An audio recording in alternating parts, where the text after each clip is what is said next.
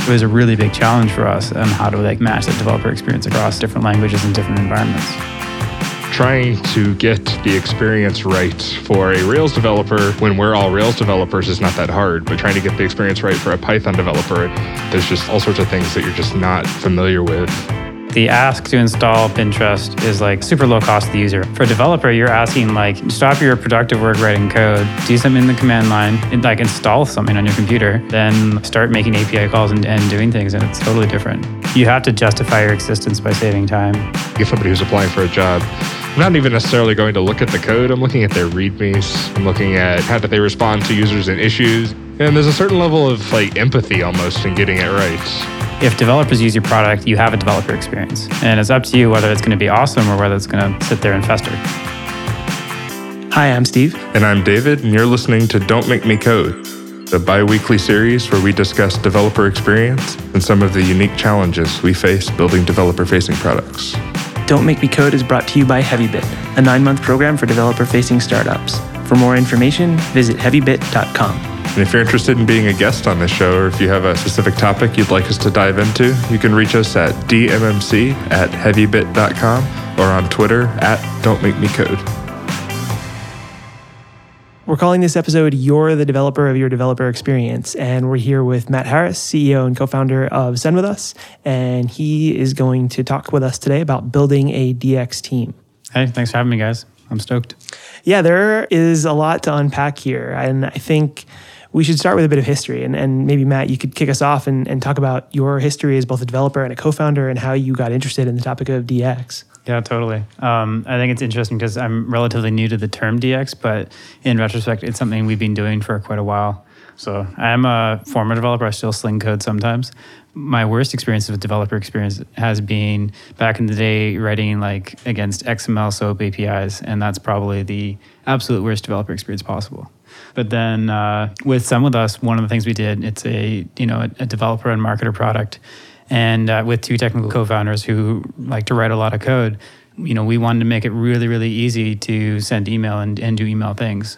And so that primarily meant making great API clients for developers and making great API docs. And from day one, focusing on how can we ensure that this is as easy to use and as pleasant to use as possible for a developer. And so that's kind of where we got our start. One of the things I'm really interested in talking about and learning actually from you guys is more about the distinctions between developer experience and just user experience in general, and how to think differently when you're thinking about developer experience. Yeah, there are a few really interesting points there. I too am new to the term DX. Even as of a few months ago, I had really never heard it before. Mm-hmm. And digging into some history, it's been around a while. And then I was really surprised to learn that David had not only been practicing it for years, but there was an actual team at Heroku dating back 3-4 years now. So that too is some really interesting history. And maybe you could talk more about that too, David. Yeah, so the DX team at Heroku originated around the time of Heroku's Cedar launch. So that was, I think, 2011. I don't even remember at this point. But basically, Heroku went from being just a Rails Ruby hosting platform to really trying to host any language. So we introduced things like build packs and support for various client-side things. And it turns out that trying to get the experience right for a Rails developer when we're all Rails developers is not that hard, but trying to get the experience right for a Python developer and Node developer, there's just idioms and all sorts of things that you're just not familiar with in these languages necessarily.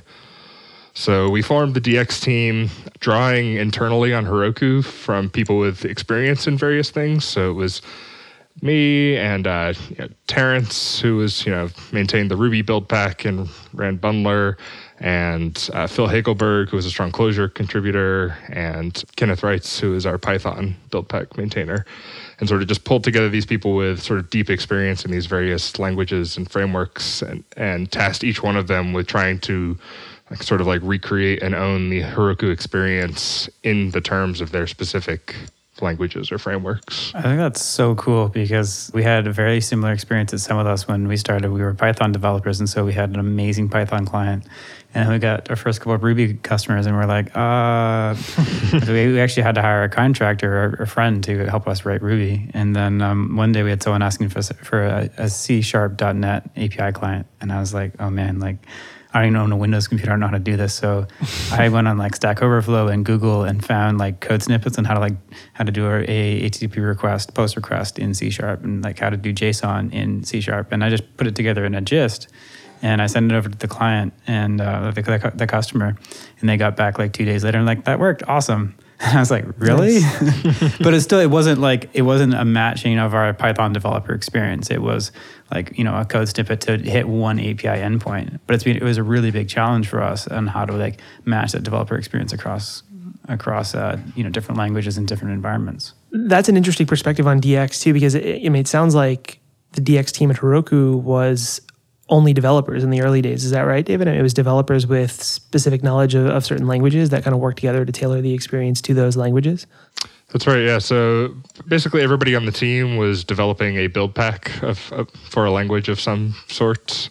So, these were all like, bash scripters at their core, and also sort of very intimately steeped in the knowledge of, various package managers or HTTP servers in their languages. Phil Higgelberg wrote Leiningen, which is the package manager for Clojure, for example. So just basically sort of like these people that were invested really heavily in their various tools that they had chosen. Yeah, and I remember researching the history of the term. Some of the earliest references I could find to DX were people on the Drupal boards complaining about the APIs and wanting to improve the developer experience of the Drupal APIs. And for a long time, as far as I can tell, DX was synonymous with API design.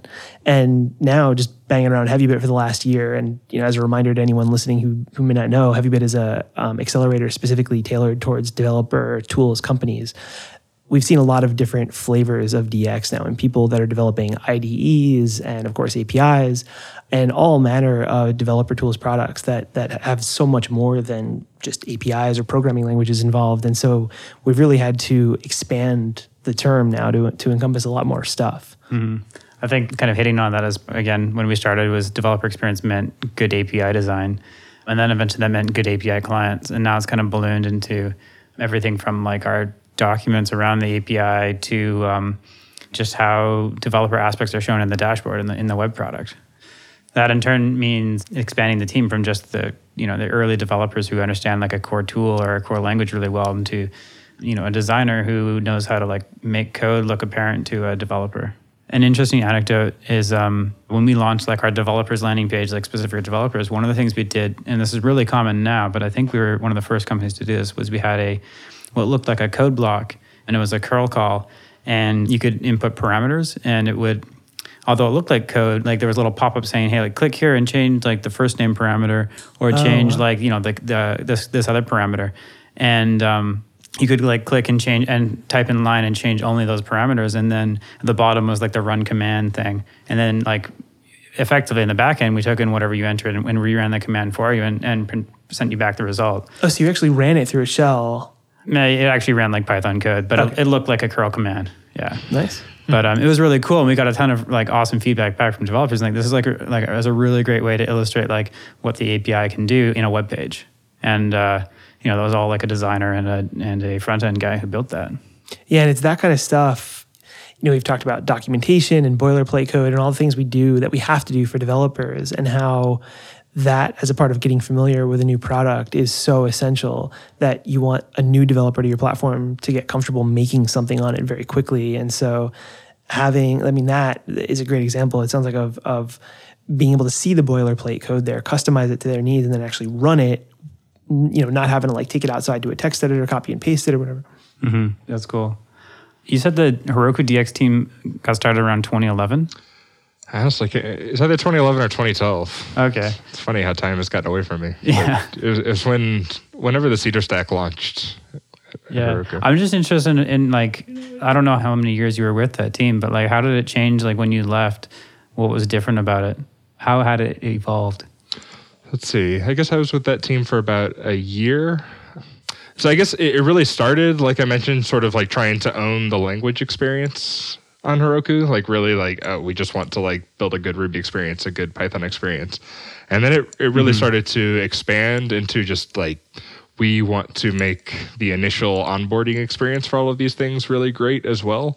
So not just using the product, but how do you get our CLI installed, for example? We had a Ruby-based CLI, but now we're onboarding Python developers and asking them to install Ruby to install our CLI. And so we ended up building installers and Windows MSIs and sort of like all this infrastructure around all of our stuff that was tailored individually to various platforms, Windows, Linux, OS X. Mm-hmm. And then ended up incorporating the API design, CLI design, sort of kind of every developer facing touch point for Heroku ended up kind of under that purview.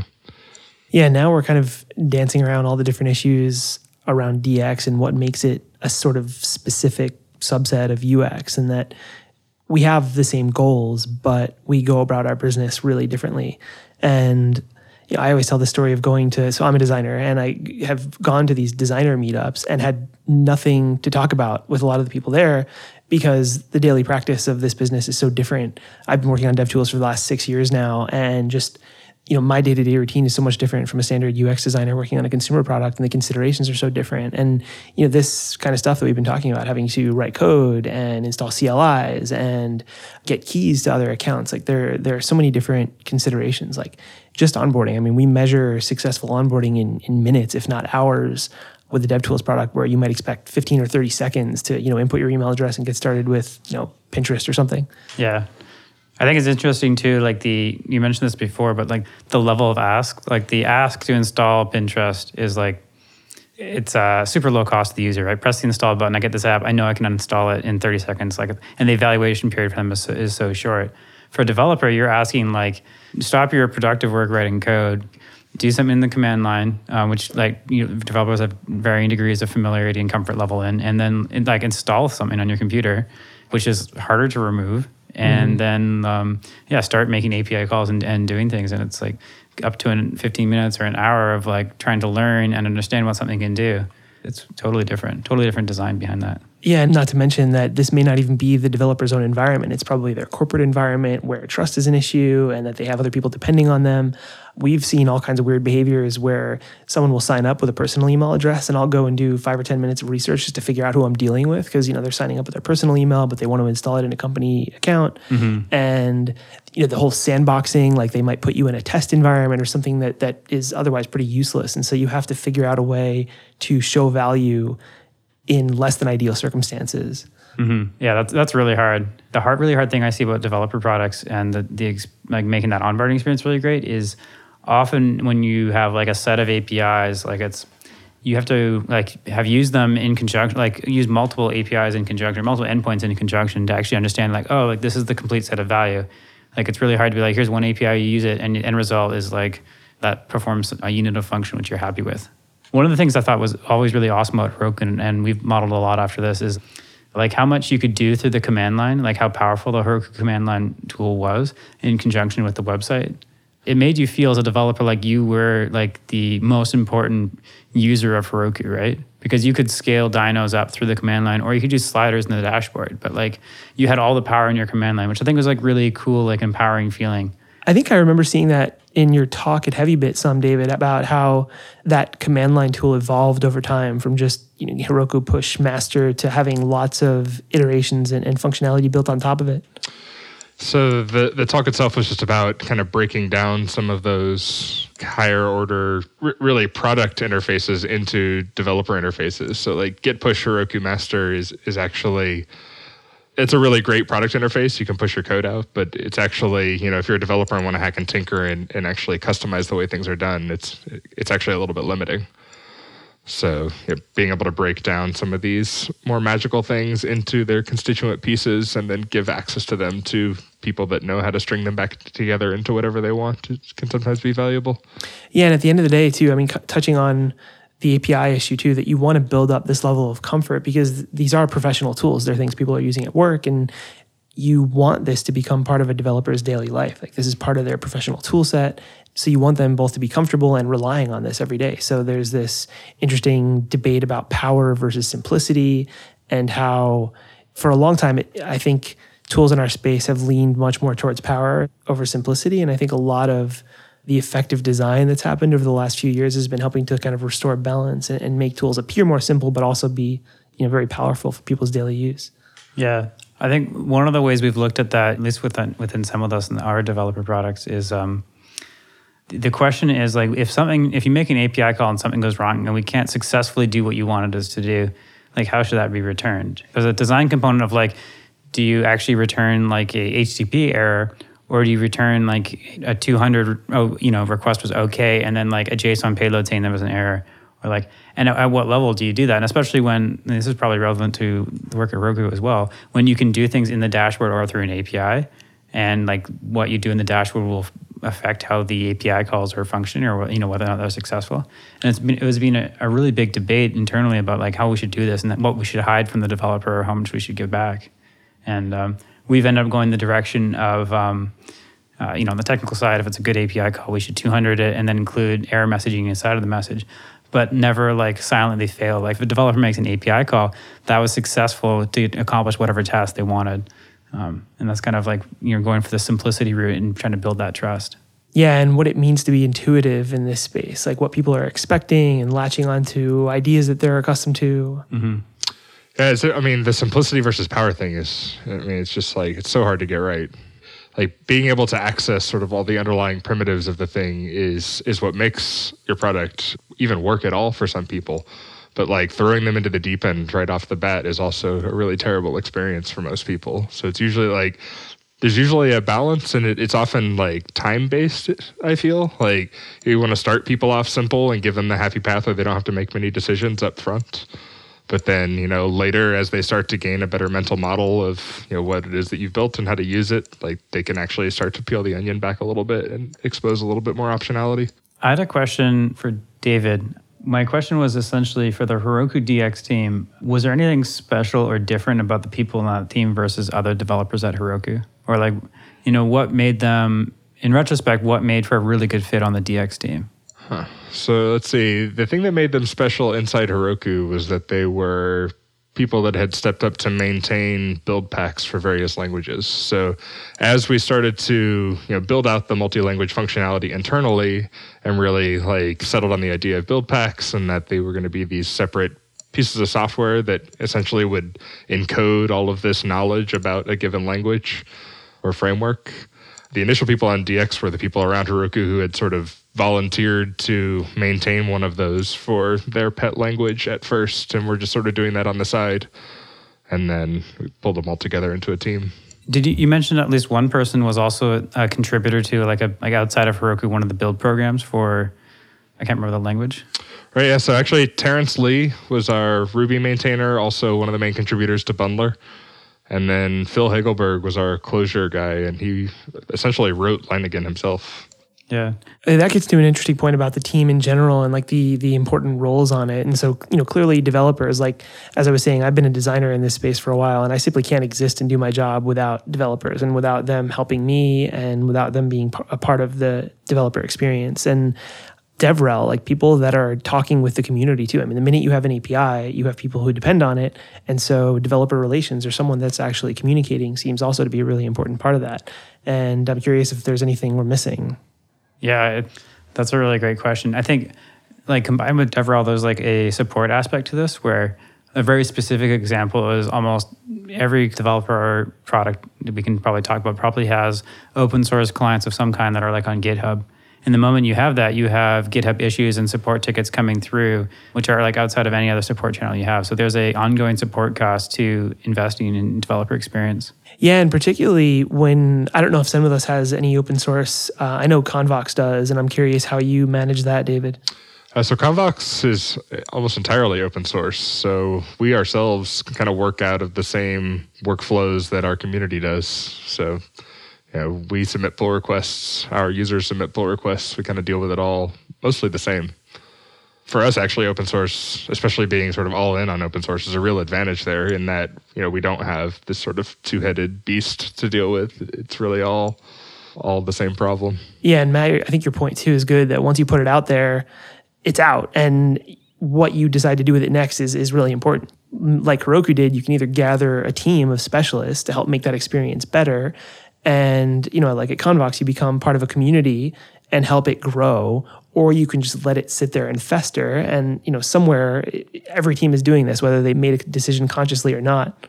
Yeah. That's exactly the point, is like whether or not you're consciously trying to make a better developer experience. Like if developers use your product, you have a developer experience. And it's up to you whether it's going to be awesome or whether it's going to sit there and fester.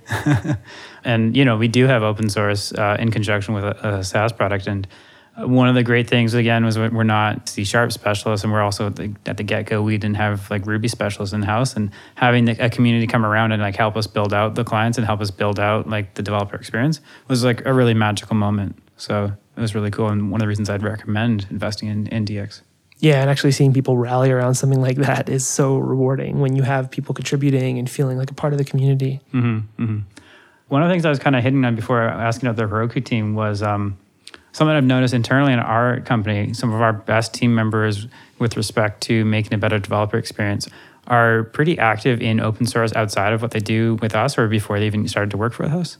And I think it's like, again, this is like purely on the developer side of the DX team, but developers who care about open source and care about writing software that like just writing code for other coders, like kind of intuitively get this and like are trained through this by open source on in some ways on what it means to create a good developer experience. It's interesting that you say that, and I'd never really thought about that before. But yeah, every member of the Heroku DX team was a maintainer of an open source project of some kind. Wes Beery had Fog, and Kenneth had Requests, and Terrence had Bundler. I mean, they all had pretty significant open source projects too. I think there's something to be said too for the culture around that and being comfortable. There's two parts to it. I think one you already hit on, which is like once you've been a part of an open source project, you know what it's like to write software for other developers and to contribute to a larger effort.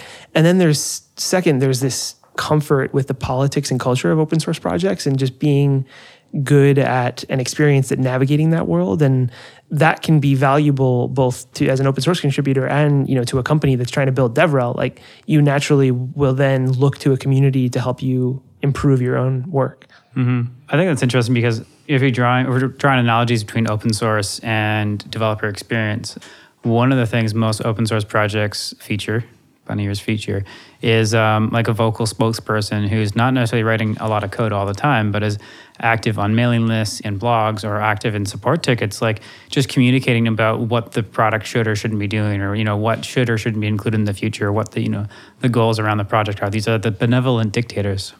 And just like in open source, that analogy stays true for a developer experience within a company. When you're designing for an end developer, like you need someone who is not necessarily writing code, but is bringing other skills to the table and able to communicate and able to, do the DevRel side of it. Yeah, I mean, so open source has basically a developer relations problem baked into it, right? Like if you want people to come and not only use this thing that you've built and put out in the world, but contribute to it, it has to be pretty easy to get started and pretty welcoming to new people. Mm-hmm. This is all volunteer contributions. It's not like somebody's getting paid to write this code usually. So you have to really focus on making it easy for people to get your thing booted up, make changes and be confident that the changes they've made are good. Yeah, and I think the cultural aspect is at least as important as the code itself, in that I feel like I've seen a lot lately about open source projects with non-benevolent dictators just shutting down pull requests and taking too controlling a stance on things and making their own values, putting them at a much higher level than the rest of the community and really screwing themselves over that way. Yeah. Mm-hmm.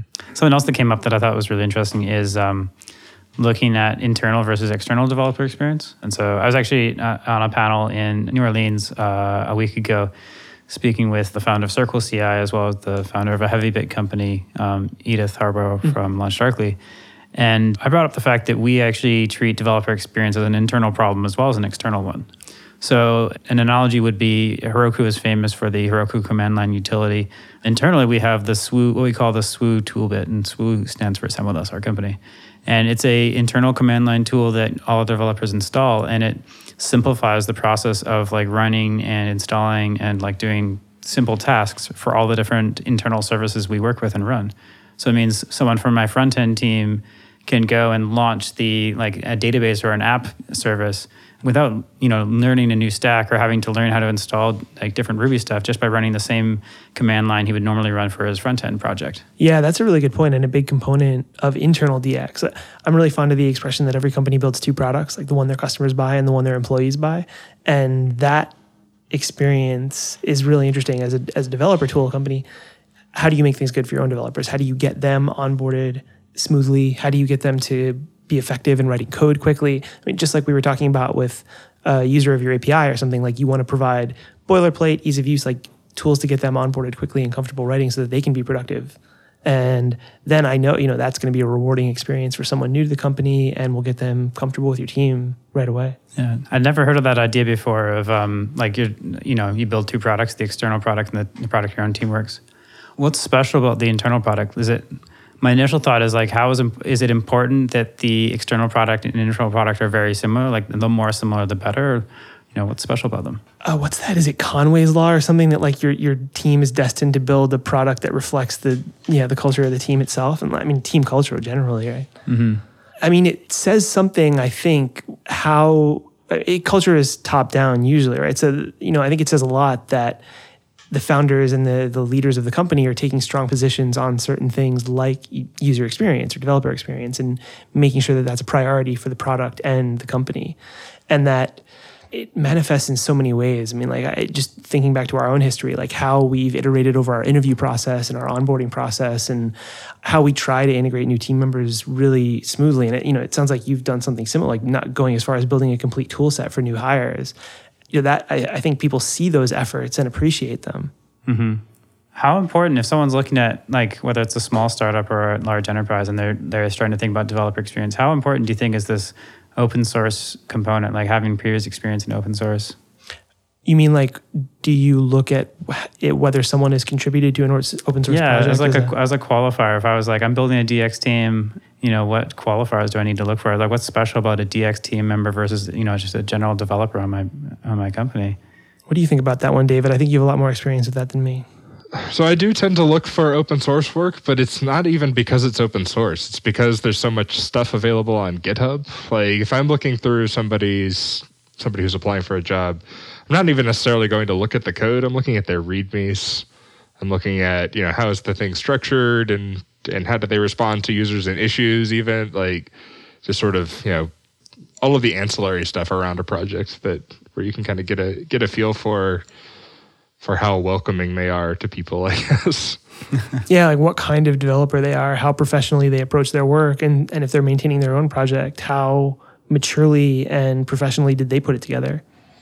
And there's a certain level of like empathy almost in getting it right, like getting the experience right. You really you have to feel somebody else's pain to care about it, and I really like to see evidence of that kind of empathy in how they respond to issues or pull requests to their projects. Yeah, like one of the issues we've had with academics, for example, is that many times, even if they're very talented developers, they haven't actually had experience building something for someone else. And for all of us that are trying to build products, I mean, that's all we do. So how good you are as a developer almost matters less than your ability to empathize with the user and actually then take that to heart and make that a part of your mental model of what you're building. Mm-hmm. Yeah, I definitely agree with that. We go so far as to some of our job postings is not a developer, but we just look for product developers and try to emphasize the product component as much as possible. Talking about like the other components to developer experience, they're not side components. Just as important to actual like API design is like the the READMEs or the evangelism and the community aspect. Like, how else do you qualify that outside of like a GitHub profile? You mean qualified in a person? Yeah, or like maybe I'll give an example of like API docs and like an example anecdote. When we were designing our API docs, we thought Stripe was just the bee's knees. Like they had the best API docs, and so we wanted to like model them our API after our docs after that as much as possible. So we went as far as like copying like full on layout and like color scheme and like other things I won't mention. And it was kind of like just the accessibility of their docs and the ability to find things quickly was kind of like that was what was key to us. That's what we were trying to copy. I don't know if there's a good way to put that in terms of like when you're looking to build a DX team, those are the things to look for. Yeah, I mean, all the things that it brings together. I mean, the Stripe docs are sort of mythological in the command. Like everyone, I mean, I've heard the actual phrase Stripe level docs, and how, we have tried to do similar things like inserting API keys automatically and everything that people now come to expect as part of a new developer experience. And we always seem to come back to documentation because it's so critical and it's such a differentiator between what we do and what consumer products do, because many consumer products, it seems to just get by without real documentation. And for anyone writing code, that's just a non-starter. Like, you need to do something. And yeah, the docs, the boilerplate code, the interactive bits, like what you've got, where someone can actually run commands with minimal customization, that stuff is huge. But now it does seem to be kind of specific to the product too. Our product kind of rides on top of AWS as a monitoring solution. And so a big part of what we do is try to automatically discover what's in a user's environment and automatically create health checks for them and do things that we feel will offset their own time. And that actually is probably the better general umbrella, is looking for ways to save them time. Because I think, unlike a lot of other companies, we're competing with our own customers. Like, they could arguably go out and try to build any of our products on their own, and it's our job to convince them not to do that.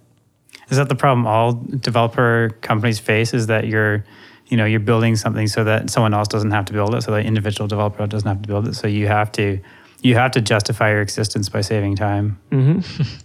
Yeah, I think that's at least something we all have in common, that none of us could make an argument selling to developers. I mean, they could all go out and try to build whatever any of us are doing on their own. And it's tough to quantify the value of our product in terms of time saved in their own development team. And so we, make every effort to quantify that in terms of like the steps they would have to take using a competing open source project or something to actually get everything configured and set up, where with our tool, in a few minutes or whatever, they can get set up and running. Mm-hmm. And you have to be up and running pretty quick and pretty flawlessly, or all of those other alternatives start to look pretty enticing. Yeah. I guess that comes back to like the 30-second time window to evaluate Instagram versus like 15 minutes to evaluate a developer product, depending on the amount of buy-in required. Yeah, you have some leeway, but the same equation applies. Like you've got to give up them a reward pretty quickly and with minimal effort. And that, I think there's this kind of conversation back and forth where if you need to ask for more, you have to do it in a sort of chunked out way, where it's you give a little and they try something and you get something back, and you kind of balance that back and forth until they're fully integrated. And David, you were talking about this earlier, how you kind of build up to full exposure, where you start down the happy path and you make a lot of decisions for them, and then you gradually expose the power of the tool to them. Yeah, that's a tough thing to get right, because you almost want to like hint that all this other stuff is there, but don't worry about it yet. But like it's there when you need it.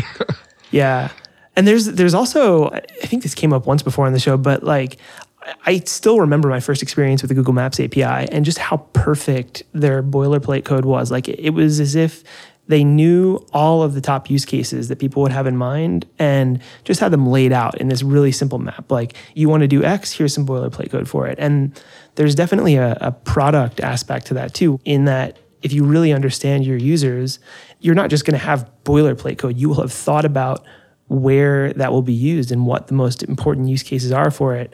And you'll tailor everything from your docs to code and everything in between to those use cases. Like, your whole onboarding experience should be tailored around that. Like, how do you think people are going to be using the product? Yeah, Heroku does a really great job of that with like, you can Google like Heroku, Python, Django, and you'll get dumped on a page, which is like step one, like Heroku command line client install is one line. And it's like, create your Python project one line. And it's, all right, like make your first commit is one line. And then it's like, okay, now you deploy to Heroku and you're done. And it's like, this SEOable, but it's this Googleable use case you can find. And it's really well laid out. And I think there's something to be said for building. You don't immediately onboard people and hire people just looking for that as a quality, like someone who appreciates that and will continually build toward it. I've seen just in the past few months of our company developing, like, we are building this culture that, as we've experienced issues with customers, and there was a relatively recent one with security where we had to revamp our onboarding process because people were unclear about our security policies, like how much permission we had in certain areas. And so we had to lay things out and be more transparent. And like, it really took the whole team coming together around a solution to that and everyone wanting to do that. And that was something that, it really took some time to like ingrain in everyone's minds that when we see this problem, we're all going to stop and address it and make it part of our priority to do so.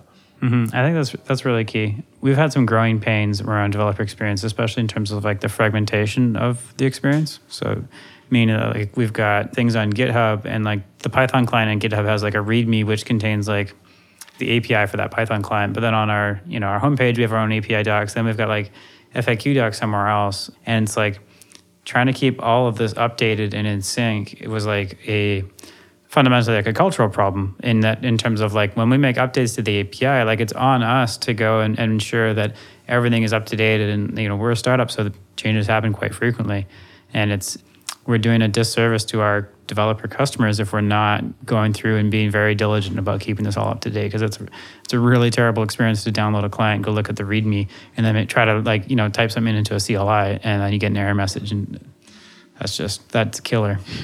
Yeah, a few shows ago, we had Dustin Larimer of Keen.io in here, and he was talking about a recent refactor of their docs and their APIs, actually, they did, where it had become fragmented. They had different APIs for different components of the product, and they had become very fragmented. Different commands would do the same thing, different terminology for the same thing. And so they did this whole exercise where they started by looking at their documentation and looking at the different ways that it had fragmented over time and going through a whole exercise to make that terminology consistent, to actually break out one massive library into a few different ones that they figured out how to compartmentalize after looking at the documentation.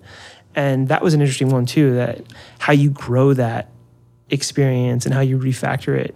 And it sounds like you're going through something similar. Yeah, that's really interesting. I'll have to go back and listen to that podcast. Yeah, he called it like documentation-driven design, where they started by looking at how fragmented their docs had gotten and saying, "Shit, we need to fix this." Mm-hmm.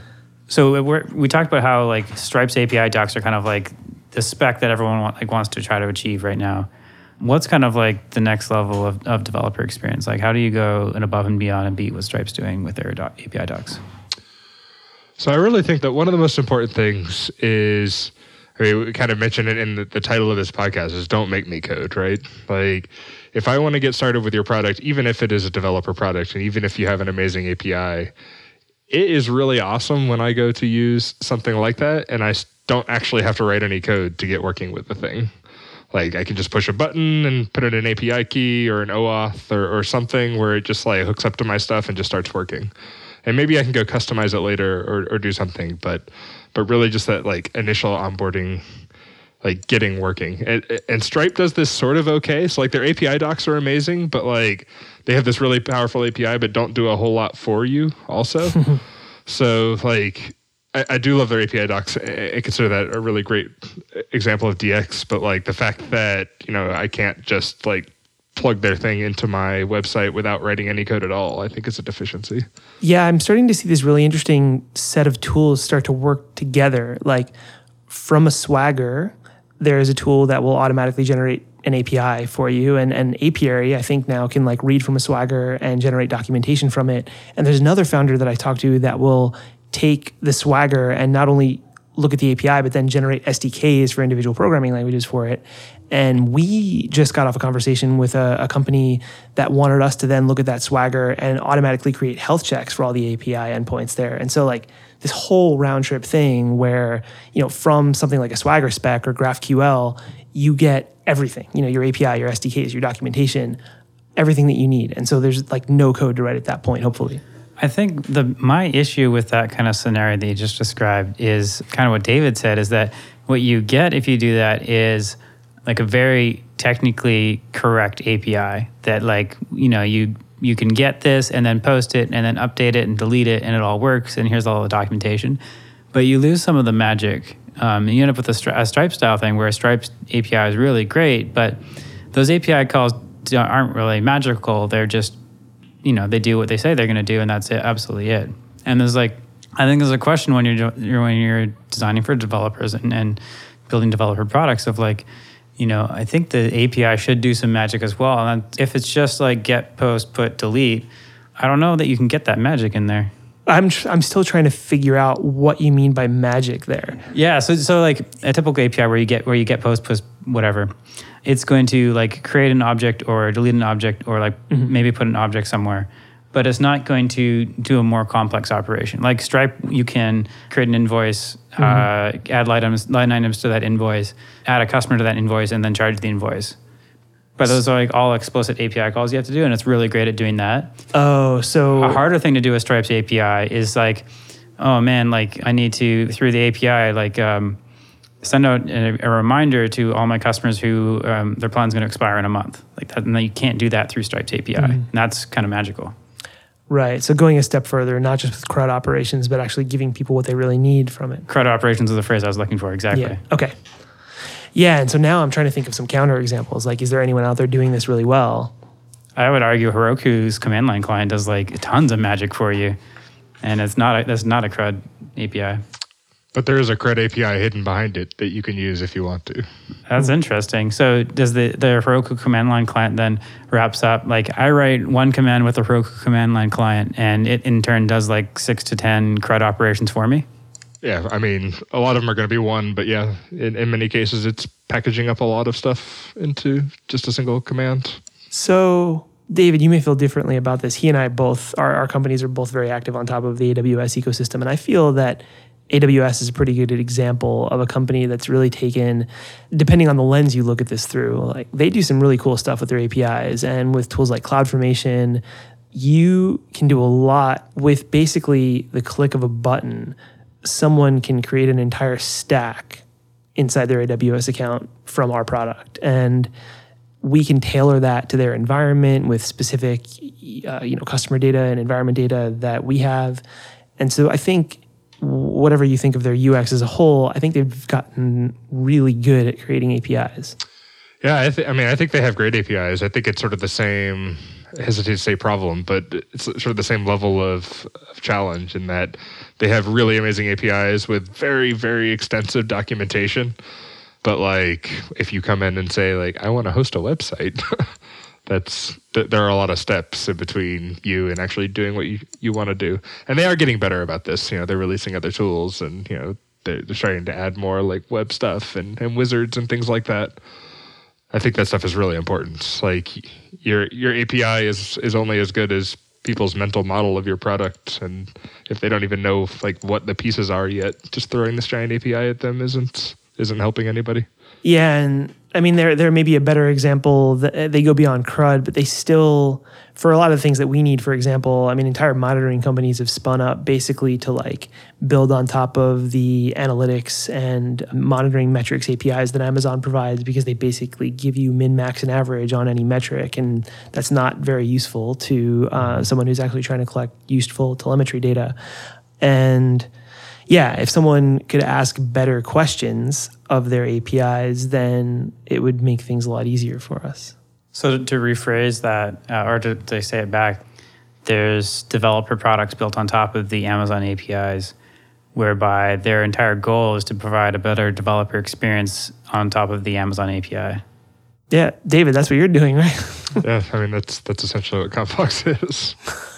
Yeah.